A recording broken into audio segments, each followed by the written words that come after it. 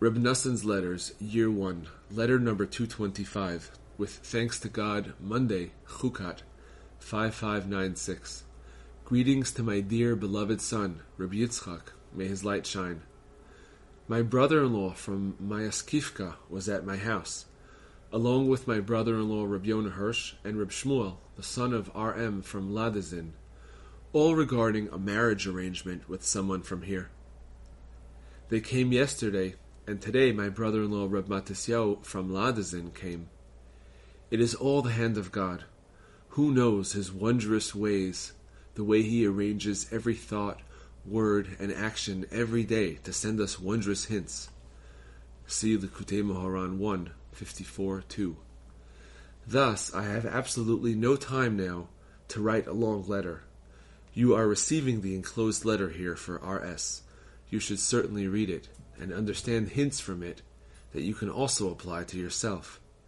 Had you read R.S.'s letter to me, you would have seen and heard cries so bitter that it is difficult to listen to them. As you will see, I have already given him a partial response.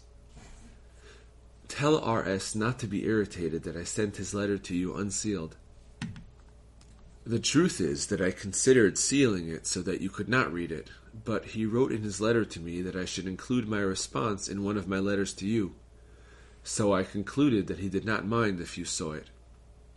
He really should not mind either, because we are brothers, and our enormous love makes us like one man. Happy is he who does not separate himself from us. Through the power of the Elder of Holiness, we are like a flourishing cypress.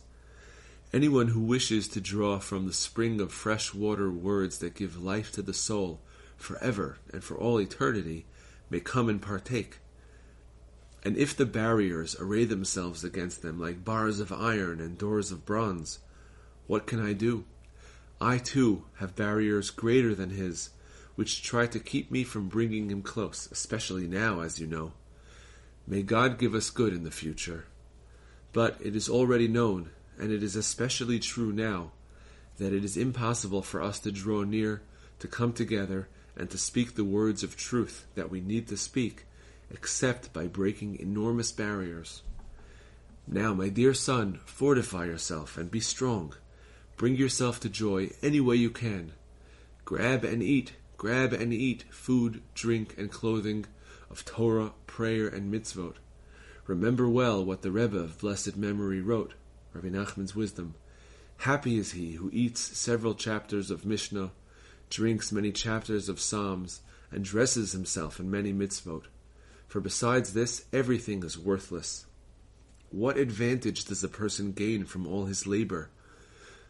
While everyone knows this, it is necessary to review it every day, to preserve the memory carefully, and to remember the world to come every day, in general and in every detail of our lives. Do not let these words become old platitudes for you. Let them always be new.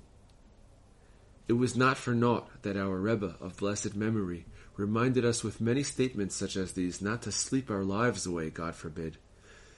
King David, peace be upon him, said, "They are in turmoil over nothing. Human beings are vanity, and people are a lie, and every man is vanity." King Solomon, peace be upon him, proclaimed, "Vanity of vanities," says Kohelet, "vanity of vanities." When Rabbi Meir finished the book of Job, he would say, "In the end the person will die. Happy is he who struggles for the Torah." All the Musar books say similar things too. But our master, teacher, and Rebbe of blessed memory revealed strategies and advice by which even the most inferior person can rescue himself. They have no match. Happy is the person who holds on to them. I do not have time to write any more. The words of your father, waiting for salvation, Noson of Breslov. Greetings to all our comrades with a great love.